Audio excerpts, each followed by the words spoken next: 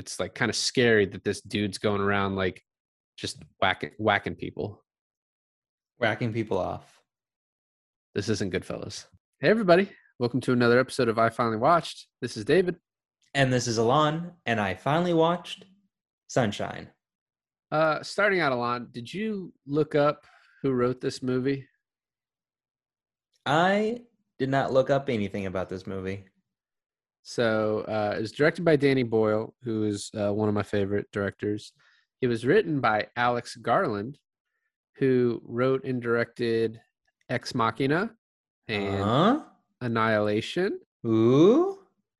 So you already told me that you liked it. Spoiler alert for the audience for 30 seconds from now. But I think that's obviously why, because I think Alex Garland is just like, he writes good movies. He does, like, specifically science fiction movies, because, I mean, our first episode doing Ex Machina, it's no secret that, I really like that film. And I think we even talked about, like, some of his past works and even Annihilation, how much I like Annihilation. So that totally makes sense. So there's no surprise that I enjoyed this movie. Though, not only did I like the writing in this film, but I thought it was absolutely beautiful. Like, for 2007 sci-fi, CGI wasn't, quite what it is today, but they pull off some amazing effects. Yeah, and not only was it 2007, but the budget for this was like 26 million pounds, which for a sci-fi movie about traveling to the sun and blowing it up is like an astounding amount, like Yeah. astoundingly low, um, to me at least. So I agree with you. Some of the shots in this, I was just watching it on my TV, and I haven't talked about this before, but I have a projector set up, and as I was watching on the TV, I was like, I really should have just set that up so I could watch it on that, and I might go back and do it because some of the shots, just specifically of the sun, like from the room that they're all hanging out, and then some of the shots of the ship are just so beautiful. It's like just so amazing to stare at, and like some of the most beautiful shots I've seen in a movie, period. Yeah, it's incredibly well done. Do you know if they won any awards for, like, effects? This was a pretty, like, at least for me, under the radar movie. So I don't think it won anything crazy from like the major awards. Um, it did win like best technical achievement at the British Independent Film Awards. But nothing like much bigger than that. And it's also crazy too because like this is a movie I think you had never heard of, right? Right. And yet it has uh really quick before I say this, how many people are in this film? How Oh, many act how many actors appear in this film? you have one, two, three, four, five, six, seven, eight. Like, eight people? No. No. Did I miscount? You did. So there's 8 people on the crew. Okay. There's Pinbacker. That makes Okay. 9, right? Yeah. I won't count the voice of the ship, but the voice of the ship was a distinct person. Oh, and his But sister. and her 2 kids. Okay, but I mean, your whole point is that there was, like, a very small cast. So me saying nine. And of the 9 people that are really in it, like even the least famous guy, Troy Garrity, who plays Harvey, I've seen in other stuff, but everyone else is like super recognizable to me. So to have a movie that's this kind of small budget, but to have such like a pretty cool cast in it, um, is it's kind of crazy how under the radar this movie went. Um, and I think that's kind of disappointing just because of how amazing you and I think it is. Why do you think that is? Like, why do you think this movie is so, like, overlooked? Or I guess underlooked in this case. And I think this is probably like it's probably grown somewhat of a reputation since then, given more people have had the chance to watch it. It's currently on Hulu till the end of the month. So, um, but I think that's just a lot of that probably has to do with advertising, right? Like, I think that can make or break how much a movie makes, how much it like gets into the consciousness of people. And so, that all depends on the studio spent 26 million pounds on this, and maybe they're like, all right, we don't think we're going to get anything back on this, and so we're not going to advertise it as heavily. I think the other thing is it's a British film, basically, made in Britain. A lot of the actors are from there, so that I think has probably a lot to do with it. Why it wasn't as successful in the U.S. Look, I think we talked about this briefly, but I mentioned that this movie reminds me so much of Annihilation, and now it makes perfect sense because of the same writer. And I know that you and I have talked about wanting to do Annihilation. I've seen it, you haven't, and I think we totally should. So I don't want to talk about too many of the similarities in Annihilation. I don't want you to talk about any of the similarities in Annihilation, nor do I want you to talk about Annihilation. But all I'm going to say is much like Annihilation, and also if you think about it, Ex Machina, a lot of Garrity's screenwriting. Garland. Why did I think Garrity? Because Troy Garrity's plays Harvey. That's right. A lot of Garland's screenwriting is like these like heavy sci-fi plots and like futuristic backgrounds for these movies that deal highly in like psychology, like very high concept human psychology, not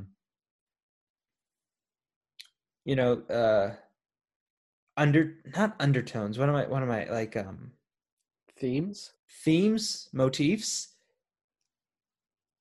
It's like really like relatable stuff, but kind of like hidden behind these like shiny fancy futuristic things. And I just really I love that about his writings, because I don't think you're supposed to take this movie like, I'm gonna sound like a dweeb here, but like, what does it all mean, right? That's how I watch this movie. Like, what is he trying to say with this, and what's happening with this? And I think there's a lot of that, especially like I don't know who plays him, but the psychologist on the crew, I found him to be like one of the most interesting characters. Cliff Curtis, Searle. Yep. Yeah, no, he is. And I do want to talk about him a little later, more in depth. But I think that what's one interesting aspect, and let's like just get into the top of the movie, is we've talked before about the difference between going into a movie blind and having watched all the trailers, or and how like which is better, because sometimes you need the setup of the trailer. And this movie just narrates basically the exposition in 30 seconds. It's like, we sent Icarus 1 7 years ago. It failed. We've been on Icarus 2 for 16 months. We need to blow up a bomb in the sun. Otherwise, Earth is going to die. Boom. Here's the story. And there's 8 crew members on Icarus 2.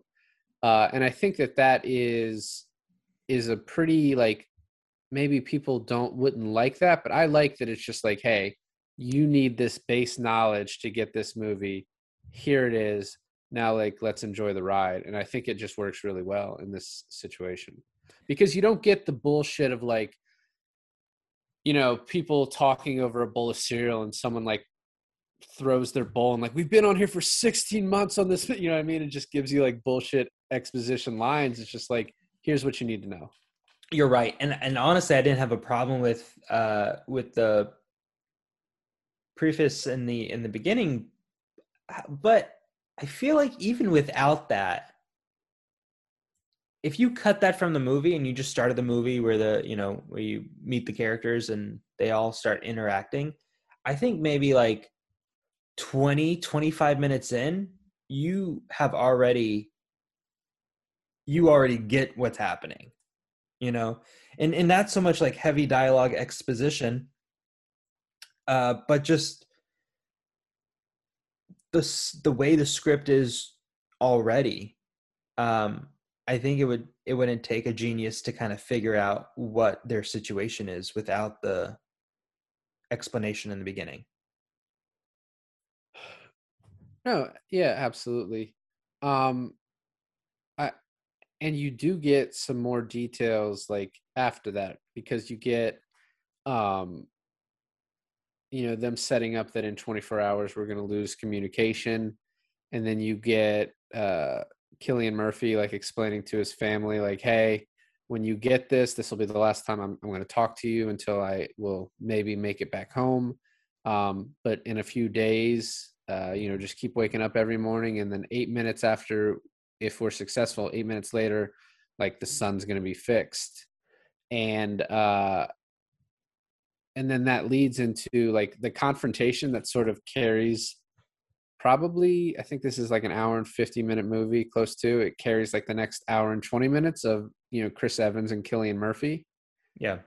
um and I like the relationship too. I especially like Chris Evans' character is like really one note, but purposely so. Right. He is almost like more of a robot than anything created like in Ex Machina, just as far as the way he thinks, how black and white he sees every situation. And it's really cool to see it like brought out in such a like a stark way in the movie.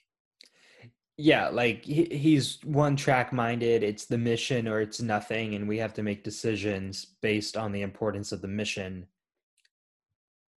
And almost like no emotion goes into anything else he does, which I found really cool. But also it makes a lot of sense too, right? Because someone on the crew had to be like that, because I feel like everyone else was um very emotional, and that either led them to be successful, or that led them to their downfall, right?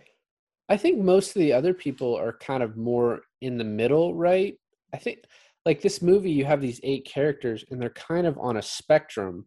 And I feel like Chris Evans is on the most logical side. I feel like Kappa, played by Killian Murphy, is maybe on the exact opposite side or close to it.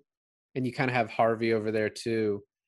And I then think Harvey's the most. I think Kappa is actually the only one like smack in the middle. uh I think Rose Byrne is like maybe close to the middle, but a little more emotional. Corazon, played by Michelle Yao, I think she's more in the middle. Canada, which is funny, we had Canada spelled the same way in Akira, and now they pronounce it. I think the crew keeps calling him Canada. I think it's actually supposed to be Kaneda in both movies. No, well, there you go. But Canada, I think, is kind of the closest to Chris Evans. And what's interesting too, and we'll get into it in more detail in the scenes, but Chris Evans' logic that he uses, like, never seems to harm himself up until maybe the end. So it's like, and I don't know how you felt in first watching this, but I could see how, like, when you're first watching this, is like, oh, he's just saying that because it's like it still benefits him, or it still benefits him. Whereas Kaneda like risks his life like pretty immediately in the first time he has to make kind of a decision like that. And then you have Chris Evans, who not until they go on to Icarus One, and then they're going to have trouble coming back, Right. where you see him finally like sacrifice himself, and then it's all like, okay, he has from the beginning, like he makes the decision for the 7 billion at home versus, or this takes place in like 2057, so it's probably like 10, maybe 11 billion. I don't know what the growth rate is, but he makes the decision for all those lives, and the 8 of them that are on the ship are completely expendable if it will help the mission or prevent the mission from failing. Right. And I think that just has to go back to Garland's writing of these characters. Because even if you refer back to Ex Machina, there's always like, there's a sort of formula, right, that like works in between these characters that is in his movies and how they relate to each other. Um, like I think, for me, Ex Machina dealt with a lot of like ego, right? Who has the biggest ego, and then you're right. And so this one is like you said, more logical, more emotional spectrum of things. if you were to take one end or the other, it's for me the movie was like, if you're too logical, it screws you up. If you're too emotional, it screws you up. And the only person who kind of got out of it, the only people who ended up living towards the end of the film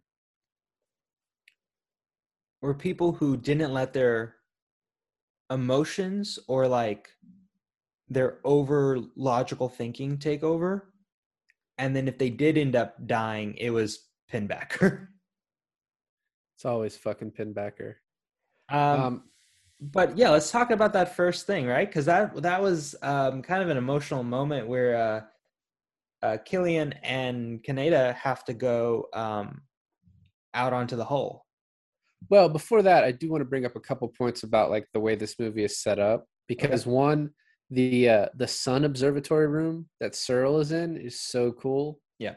Especially like I think it's really like not purposely using a pun, but it kind of hits you in the face, like the way they explain the power of the sun, because he's in the room, right, and it's bright as can be, and the movie does a great job of enveloping you in the sun the same way he is.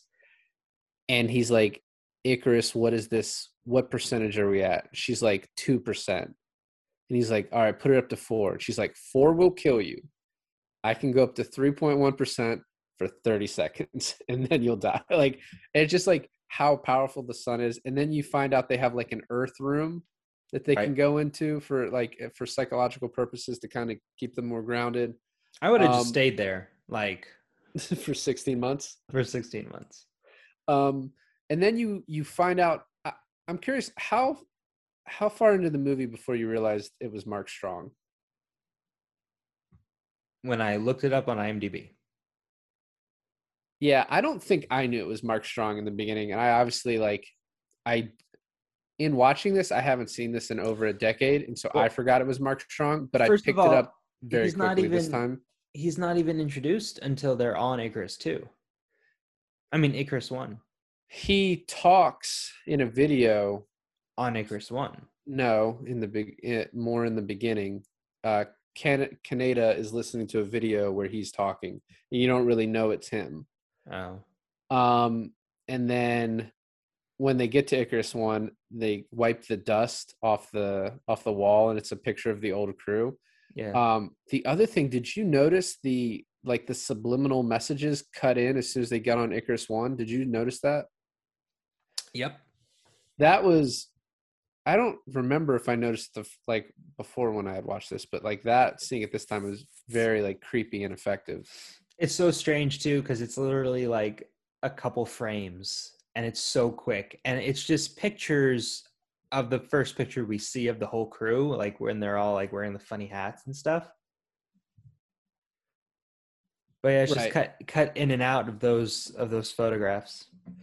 The other thing that happens in the beginning of the ship, once again, we were talking about like beautiful images, but when they're going around Mercury and they get to see Mercury like next to the sun, and they're just showing, life on the ship.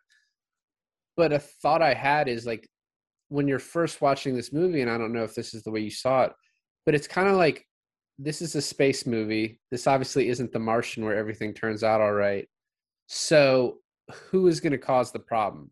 And I think they paint it as like maybe Kappa, maybe Searle, maybe a lot Chris Evans, who plays Mace, because he fights Kappa. He has to apologize. The apology is very funny, where he just actually doesn't apologize. And Kappa's like, is that your apology? He's like, yeah. He's like, well, then accept it if that was it. But I think all that set up for then when they get the distress signal, I think is really key, because it's like, who is going to fuck this up? Like, who's going to ruin this mission, Yeah. And, I like who it ended up being, because it makes sense looking back, but it's such a surprise when it happens. And that doesn't happen for a while. But maybe I take back on like what I said about Chris Evans being the most logical, less emotional one, because he does get into a lot of fights. He gets into fights because he can't understand why people would think differently than him. Yeah, I guess that's true. It's more like a frustration too. Right.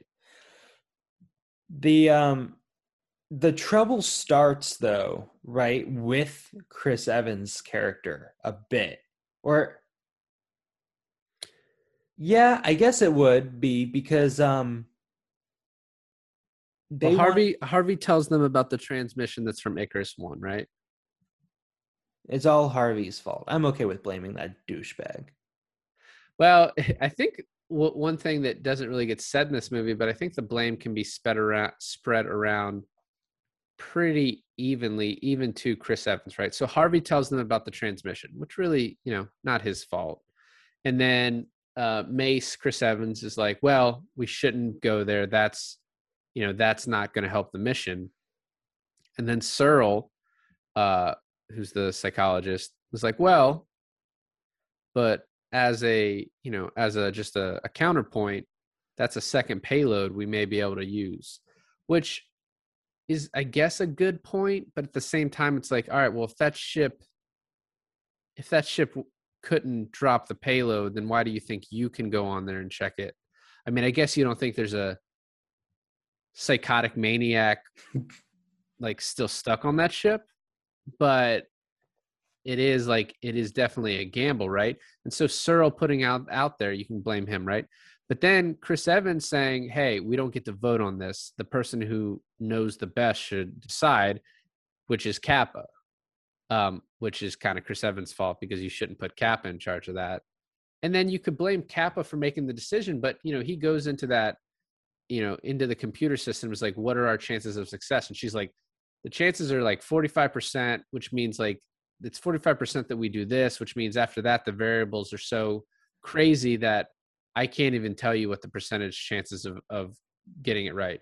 And he even tells the captain, he's like, I can't, it's not a decision, it's a guess. Like, I'm guessing which is going to be more correct. And he just, he guessed wrong. Right. I guess, yeah, that's true. But let's be real, David. The person to blame is Benedict Wong. Yeah, man, you got to do the math right. You can't fuck up the math. I mean, that's your job. So Benedict Wong plays Trey, and they're changing their course to go to see Icarus One and try to do something there. And so they change their course, but then Trey, who's I guess the engineer, right, or he's the I don't know what job, something like that. He miscalculated so that the shields, I guess, protecting the ship from the sun's intensity. So this confused me. Did some just not get turned over, or did some like actually malfunction? So he didn't adjust the shield for their new trajectory, so he just forgot to do it. But there was only like 5. Yeah, I don't know. I mean, following the science on some of this is a little hard. But I guess because of the way the shield got hit, like a few of the shield parts like blew. And so this sets off a chain reaction of like shit going wrong, because they now have to fix that. In order to fix that, they have to send someone out there, and they have to adjust the shield and give up another part of the ship so that they can work on fixing it for this new course, right? Right. So like this one mistake, I talked about this a little bit on The Martian, about how like in space, one tiny error, one like just not thinking about one aspect, and you're dead. And because of that, Benedict Wong killed all of them. Yeah. Eventually. Spoiler alert. 100%. And so it starts out with, the shields going awry and malfunctioning. So, not one, but 2 crew members have to go outside and fix them. And they ended up being Kappa and Kaneda. Well, because Mace, Chris Evans, said Kappa has to go, which is a little bit like, hey, Benedict Wong, Trey is not responsible for this. You are. So you go out there and help fix it. But that doesn't make sense either, because later on in the line, he deemed Kappa as like the most valuable crew member when they did make it Icarus One. That's why he's the only one in the suit, right? So why would you risk his life to go out there then? That's a good point. I feel like maybe he thought it wasn't that dangerous. He didn't realize like what was going to happen. I will say though, like once shit kind of hits the fan and they realize, you know, Kaneda tells Kappa to start heading back early, even though he knows like Kaneda, I think, realizes very quickly that he's not going to make it. And you know, Mace once again makes the decision of like, you know, they're about to override the ship because they're losing all their plants, which you know give them oxygen. And so you know they're gonna the ship starts like fixing itself, overriding because like the ship's like you're killing yourselves, and they want to save Kaneda, and Mace is like, hey, Kaneda, you got to back me up. Like we're gonna fuck our mission up if we override the ship. And Kaneda's like, right, don't do it. And there's like where Kaneda makes the logical choice, but is also losing from it, like losing his life. Right.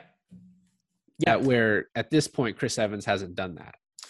Right. And so we get our first example of that. And the effects with people like evaporating in the sun is like so awesome. Well, the same with like the way the plants get burned up, and you know, Corazon is like really into the plants, so she kind of runs down to go check on them and wants to like run in there and somehow put out the fire. And if she did, the emotional motivation that she uses there would have killed her, right? Absolutely. So here's the thing, right? They had to give up part of the ship to go out there and put the shields down. And then they couldn't do that in time. So Kappa runs back early. He lives. Kaneda is successful in doing that, but he dies. At the same time, the part of the ship that they gave up is like swinging around like a pendulum. It like reflects a bit of sunlight, which causes like a laser beam to like cut into the oxygen plant room. And so then that explodes. So now at that point, they've realized like, we're not coming back from this, or at least like at the tiniest bit, the slimmest of chances, only 3 of us are. Well, no, there's 7 people. 4 of us are. No, there's 7 people left, and they don't have enough oxygen to make it to the sun. They have enough oxygen for 4 people to make it to the sun. Meaning that 3 people won't. And so Harvey's only response to that is like, well, Icarus 1 is now like our only hope. And, you know, Corazon and Chris Evans are like, yeah, no, like, you know, something's going to have to happen. What before we do get to like the next logical point is the going to Icarus 1. I do think like, you know, they start fixing the panels and Kaneda is like, oh, we're doing this. And there's like joy on the ship. And that is like such short-lived. But you get the line from Mace to Benedict Wong, like, don't kill yourself, man. We got this. It's like, oh, shit. The other thing, too, is I think we can talk about it now because Searle's about to meet his end. But Searle yelling to Kaneda as he's about to die, what's the sun like? Like, just tell me, like, you're already going to die. Like, what's the sun like? And the thing that really struck me watching it this time is that the only difference between Searle and Pinbacker is like the amount of time. Oh, like yeah. It feels like Searle is on the exact same trajectory as Pinbacker. 100%. The other great thought before we get to Icarus 1 is what Rose Byrne says, who plays Cassie. And she was talking about the difference between thinking you're going to die and the difference between knowing you're going to die. And it's like when they went on this mission to the sun, they're like, there is a huge chance we will die. But now they've gotten to the point where only 4 of them can even possibly make it to the sun on the oxygen they have. And they know they're going to die. They know there's no return trip. And it's like, she's like, you know, talks about that difference. And that difference is obviously hope. Because even if you think statistically, I have like a 20% chance of making it home, when that percentage chance goes down to 0, you know, it's 0. And you like, no, I'm going to die. And like, I think that was just there's a lot in that one little line that she delivers. Yeah. I thought that was like kind of like the heart of the movie in a way. It's also crazy too, because that's like, we're probably halfway in the movie and we know there's no chance of anyone surviving. And once again, maybe as the audience, we can hold on to hope like, oh, something crazy is going to happen. But it's just from that point on, it's like less and less like, okay, no, these people are going to die. No one's making this return trip. Yeah, I was telling someone about this movie, and I said like something that gave away that they all died, and the guy was like, "Oh, so they all died," and I was like, "Yeah, but that's not like who cares, right? Because that's not really the point of the movie. The it's it's not the destination, it's the journey, right? Well, it's the accomplishment, right? And I think Chris Evans does a good job of like instilling in the audience, like, do not care about us, care about the mission. Yeah. And I think that makes the loss of these people throughout more palatable. I would agree, especially Harvey. So we get on Icarus 1. I love the line of like, oh, let's not split up. And Chris Evans like, what, do you think aliens are going to pick us off one by one? Which once again, like just really like predetermining what's going to happen with Benedict Wong and then with Now. And this is where we start getting the Mark Strong images spliced into the movie, which are really fucking creepy and like just like something I haven't seen like in a movie. Definitely not before this, and I can't recall seeing it ever. I just think it's really effective. But it wasn't all him spliced in. It was like photos of like pictures of them like all happy, like at the beginning of their trip spliced Well, it's in. the same picture over and over, and it's mostly focusing on him. And then when they wipe off all the dust on that one spot, you see the picture of everyone, and they do not focus in on Mark Strong, which is I think why it's so easy to not realize it's him. And I think he even maybe has hair in the photo. The other thing too is like, why would there be that much dust? It was ashes. Right. When you're first watching, you're like, why is there so much dust? Because they're like, oh, dust is mostly made up of human skin. It's like, well, even if they die, but then you see like the scene in the observatory. Right. And, there's a lot of undetermined things in this movie. And I think one of the like coolest / horrific is, did those people go in that room to die, like sort of in a let's commit suicide, let's just determine when we go and die now? Or did Pinbacker lock them in that fucking room, turn off the ship so that the shield went completely away on that observatory room and just killed them? And as they're like huddled together. And I think that's like one of the more chilling, like what happened there moments in this. Yeah. And talk about desecrating a body, right? Like they get in there and they've been like there, the dead bodies, like Pompeii, right? They're just like there in their own ashes. And then of course, like someone trips and hits them and they just all start crumbling away. Right. Well, and then as the arm crumbles, like the ship breaks off. And at that point, Pinbacker, you realize, like, you don't know this, but I guess you know this, that Pinbacker has like made it onto the other ship and is like basically tried to make it so none of them can come. Right. The other thing too, and we talked about like the Searle Pinbacker connection, but one thing that really brought it to my attention was, did you notice how burnt Searle's face was? Yeah. And it was more burnt when he was on Icarus 1. It's like more noticeable. Right. Because he keeps spending time in the sun, and then Pinbacker's face is just completely fucked because of how much time he spends in the sun. Yeah, actually now you talking about it makes a lot of sense. I was wondering throughout the movie, like, how did he get his face so messed up? But yeah, because he spent all that time in the observatory. And then he just kills himself on Icarus 1, right? He realizes that he's the one who has to stay back. Right. Well, as Harvey's like being a bitch, like, what, you guys think it's going to be me? Because first he tells Kappa to take off the suit, as they explain to him that Kappa is the only person that matters because he's the only one that can detonate the bomb. Yeah, you should put him outside the ship on the shields. Okay. Yeah, well, Mace was mad, so maybe for one second he made the bad decision. And then, but apparently they just decide to wrap themselves in the material of the ship, and they're going to shoot across. But they need Searle to stay back, and I like Searle. it's cool because Searle's like, I already know we're all gonna die, right? No one's making it home, so the best we can do is save the world. So I'm fine dying now. You guys can die later. I'll just die now and I'll go look at the sun. It's the Right. way I would want to go. Um, and then you get like probably the most satisfying death of when they shoot out and it's just Harvey. Harvey's not didn't make it. I like the realization that he's like, well, I should be in the ship by now. And he takes off the stuff and he's like, oh shit. Starts freezing over.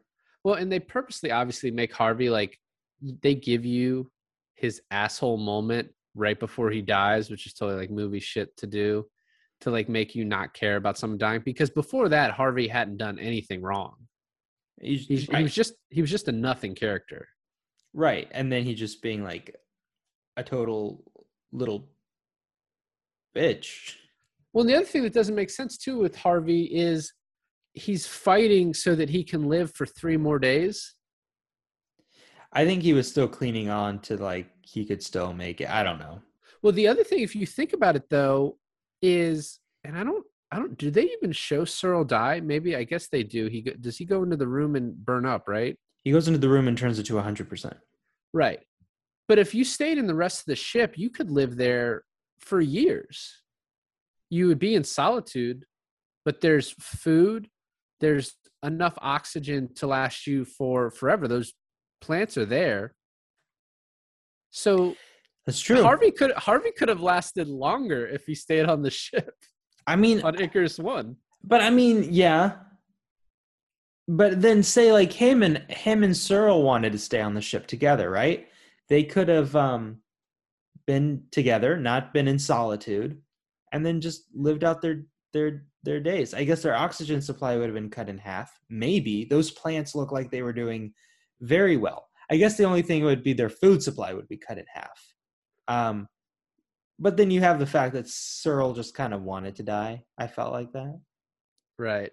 The other thing they don't really explain. There's a lot of like, I think the ships are really cool. You definitely get like a view of like how massive these things are, and the design of having this really long ship behind this huge shield to protect you from the sun is just so cool. But the logistics of how the ship works is like really lost. And I've watched this movie 4 or 5 times and I still don't understand it. I actually thought the shield was the bomb.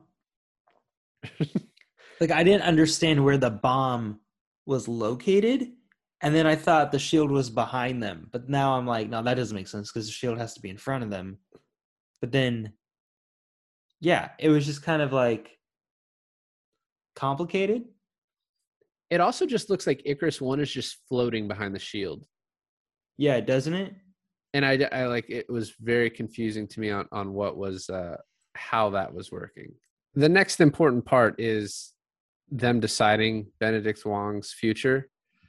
And I really remembered this as Rose Byrne saying, you can kill him, and Kappa saying not. But when Kappa says, you want me to weigh one life versus the future of mankind, he's like, no, just kill him. I was like, oh shit, wow. And then I like how Chris Evans like gets the no from Rose Byrne. He's like, well, I'm still fucking doing it. So and then just to keep Chris Evans as the good guy in every fucking thing he is, he doesn't even have to do that. So this is I guess an unanswered question in the movie, but what did you think? Did Benedict Wong kill himself or did Pinbacker kill him? I thought Benedict Wong killed himself. So I actually thought that Pinbacker might have done it, but in order for you to think that, you would have to think that Pinbacker was listening in, heard that Benedict Wong was suicidal, and then tried to make it look like a suicide. Right. So there is some like logical steps that may be missing. Apparently, like the director Danny Boyle thinks that Pinbacker killed him, but then like the space consultant that they used says that doesn't make sense. He killed himself, which I don't know why that guy gets to say. But I do think it's cool once again that it's just this thing that's left unsaid of like, Yeah, he could have killed himself, or Pinbacker could have killed him, and it's like just left up in the air of like it's this like fucked up thing that could have happened. Either way, it's fucked up, but then it's like it could be like it's like kind of scary that this dude's going around like just whacking people. Whacking people off. This isn't Goodfellas. Okay, so couple of things, right? One, you're absolutely right. He would have had to know that he was suicidal, and then he would have to know that they knew he was suicidal, and then stage it as a suicide. But then the other big tell where I think Benedict Wong just kills himself is when Pinbacker is chasing down Rose Byrne, and she hides in the same like shower room that Benedict Wong killed himself in. And Pinbacker can see the shadow of a person there. If he killed him in that spot, wouldn't he know that it was Trey and not Rose Byrne? This may be one of the best points you've ever made on one of our podcasts. Wow. Thank you. High praise. Yeah, so definitely. I mean, because he stabs, as soon as the lights come back on, he stabs Benedict Wong. You could say that maybe he would have thought maybe they moved the body and like she's still hiding there or whatever. And he's definitely psychologically fucked up. But that is like a very powerful argument that, yeah, he didn't know. I thought they found out about Pinbacker way earlier being on the ship, but it's only 30 minutes left. But it is like, you told me that this was like kind of like one of the crazier like parts to you and just like well done. But when he's talking to Icarus and he's like, hey, we have enough oxygen. She's like, no, you don't. He's like, we have enough oxygen for 4 people. Well, that's correct. But there's 5 people. And it's the most chilling. It's the fucking chillingest part of the whole movie. And then he's like, where is this 5th person? Like observation decking, like, oh shit, like he's going immediately there. Like, no, yeah, that's so fucking well written and so. And Mark Strong, they did it so smart, right? Because that's a bright ass room, so it's like you're kind of like the characters. You as the audience through the lens of the camera is also kind of like partially blinded in that room when Killian walks in there. But then what I love about that is that, I don't know about you, David, but whenever there's like a villain, right, especially like almost like a monster villain, if they're standing up and they're looking all menacing and you can see like 100% of them and they're scary as fuck, that's scary, right? But when you walk into a room and you can barely see the villain and they're lying on the ground in the fetal position, to me, there's a mystery in there that's just like 10 times scarier than seeing them like full on. Right. I agree. One question I have about this is, so Kappa sees him in there, goes to talk to him. Pinbacker pulls a knife. Which, did Pinbacker pull that knife before Wong pulled his knife to kill himself? Did Pinbacker kill Benedict Wong and then pull his knife, another knife second after that? That also is like, you know what happened there. Wait, so I have a theory about that. Do tell. So, and maybe this is the part you're talking about. Maybe we're just lost in communication here. But when Chris Evans goes to kill Benedict Wong, he opens up like a little drawer, right? Yeah, that's what I was talking about. That's what you were talking about? How there was already 2 knives missing? Right. Okay. So what I'm saying is, that's obviously the knife he stabs Kappa with. Did he grab that knife after Benedict Wong killed himself? And if he did, then he probably saw Benedict Wong was there. Or did he kill Benedict Wong and grab another knife to then, stab other people with? Yeah, I forgot about that part. That is the question, isn't it? But the real question is, after he stabs Kappa and Kappa starts running away, Kappa says, Icarus, turn up to 100% and then does the dial. How does Mark Strong, Pinbacker, even survive a second in that? I am. First of all, that was fucking awesome. I loved every moment of that. And also, why not Icarus, lock observation room, turn to 100%?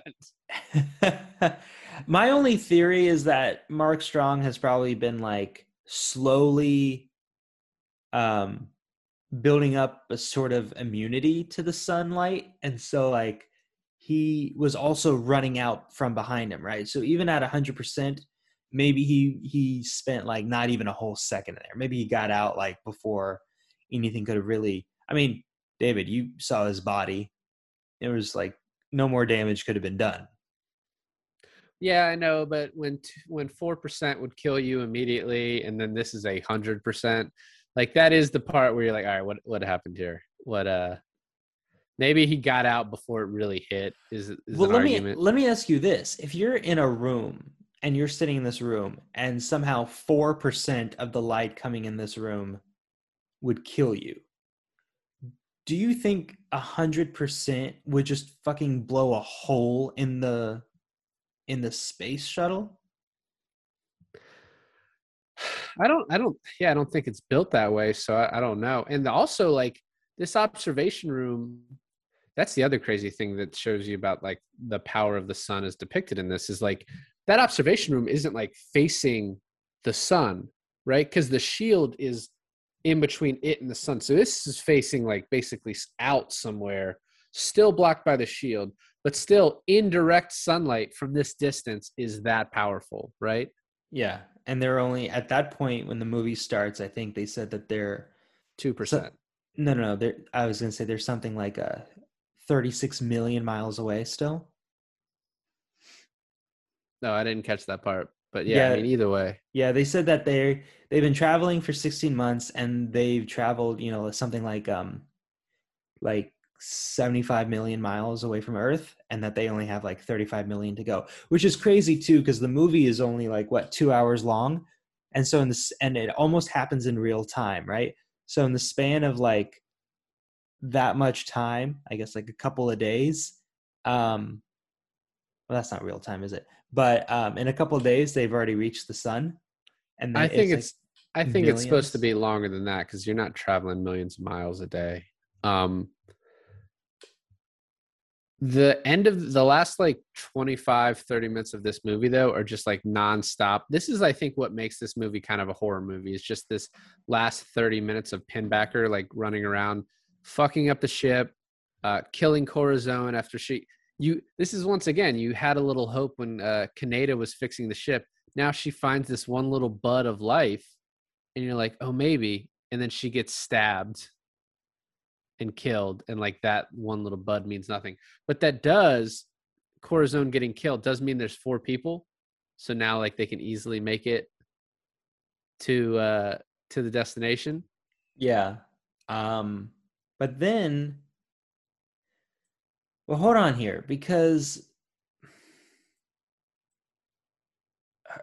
Corazon is an interesting kind of character in this, right? Because we've already established the logical thinking of most of the people on the ship, but she almost has like an outside um, obsession, right? With these plants. These plants are like her life, and she knows the importance of them. Um, and she would have like sacrificed herself jumping in there, crying when Chris Evans had to like turn on the oxygen in there and burn it all up. But um, do you would you say that her lack of attention of someone like sneaking up behind her and her like full concentration on this like one little bud of greenery was like her downfall? Well, once again, she doesn't know about Pinbacker making it on there, so it's like, who are you expecting to come stab you? Yeah, I guess that's true. I just felt like Like, so he chases Killian Murphy, and then Killian Murphy just runs and gets himself stuck, which is like, you've been fucking up a lot, Kappa. So, and this is just like the final thing. And so now Pinbacker can just run around the ship, fucking things up. Like, he pulls the mainframe out of the cold, like cooling water. He kills Corazon. And so now he's trying to get a hold of Mace, and like he's able to get Mace. And that the part where Chris Evans is like putting the mainframe back in the cold water, I think is just like really cool. And like the first time you're watching, like, is he going to be able to do it? Like, I think it creates a lot of tension.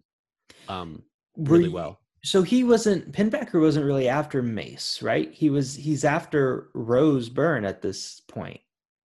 He's after Anarchy and making sure that they don't complete their mission. Because Pinbacker says, like, he just wants to be left, him and God. He wants to be like the final human being. So it's just him and God. And so he is destroying the ship, and then he just happens to see Rose Byrne. So he just hasn't run across Mace. So he almost doesn't even know to look for Mace, because how would he know who's on Icarus too? Right. No, exactly. But I guess what I was saying is that, like, during the time that Mace is putting the mainframe back in the coolant and Kappa is stuck in the, what is that? Like it seems like a hookup for like going outside or just, it's like similar to the other side when they hooked up to Icarus. Right. Right. Like an escape exit or something. While all this is happening, Pinbacker's like proactively after Cassie. Right. And then she, as soon as the first mainframe goes down and the lights come on, he stabs Wong. And then she stabs him a lot. Very many times. I enjoyed that. She was good. She wasn't even like aware. Like, I was so worried for her because she was like dead asleep, right? And she woke up to this like dude on the end of the hallway, and she's like, "Well, you're bad. I'm gonna run away from you now." Right. With no warning of like, "Oh, who are you?" Or like no question, like, "Okay, you're bad. I got it." Right.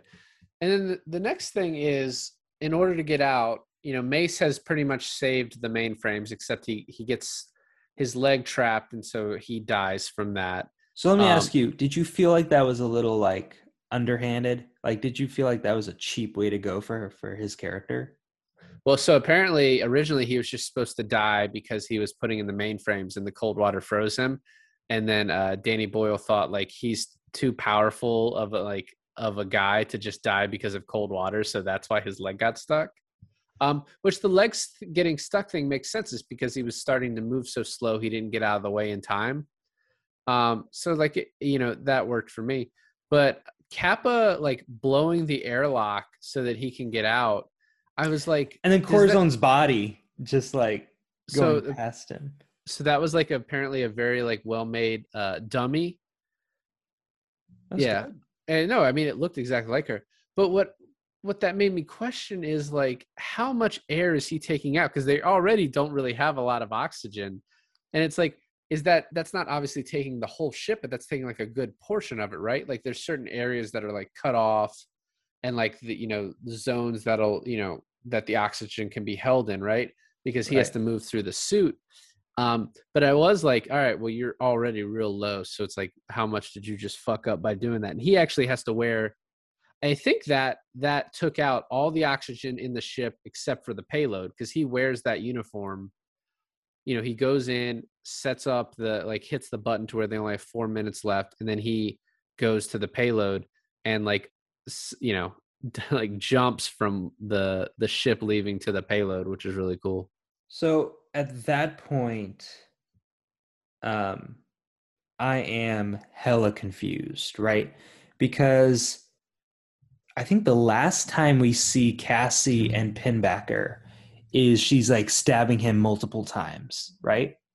But we do also see her go into the payload area.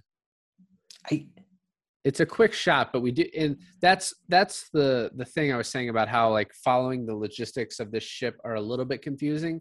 But the area where it's got kind of like the not scaffolding, but like the section where it's like got these like this cross of planks, and it's where Cillian Murphy ends up like kind of dying in the end when he sets off the bomb.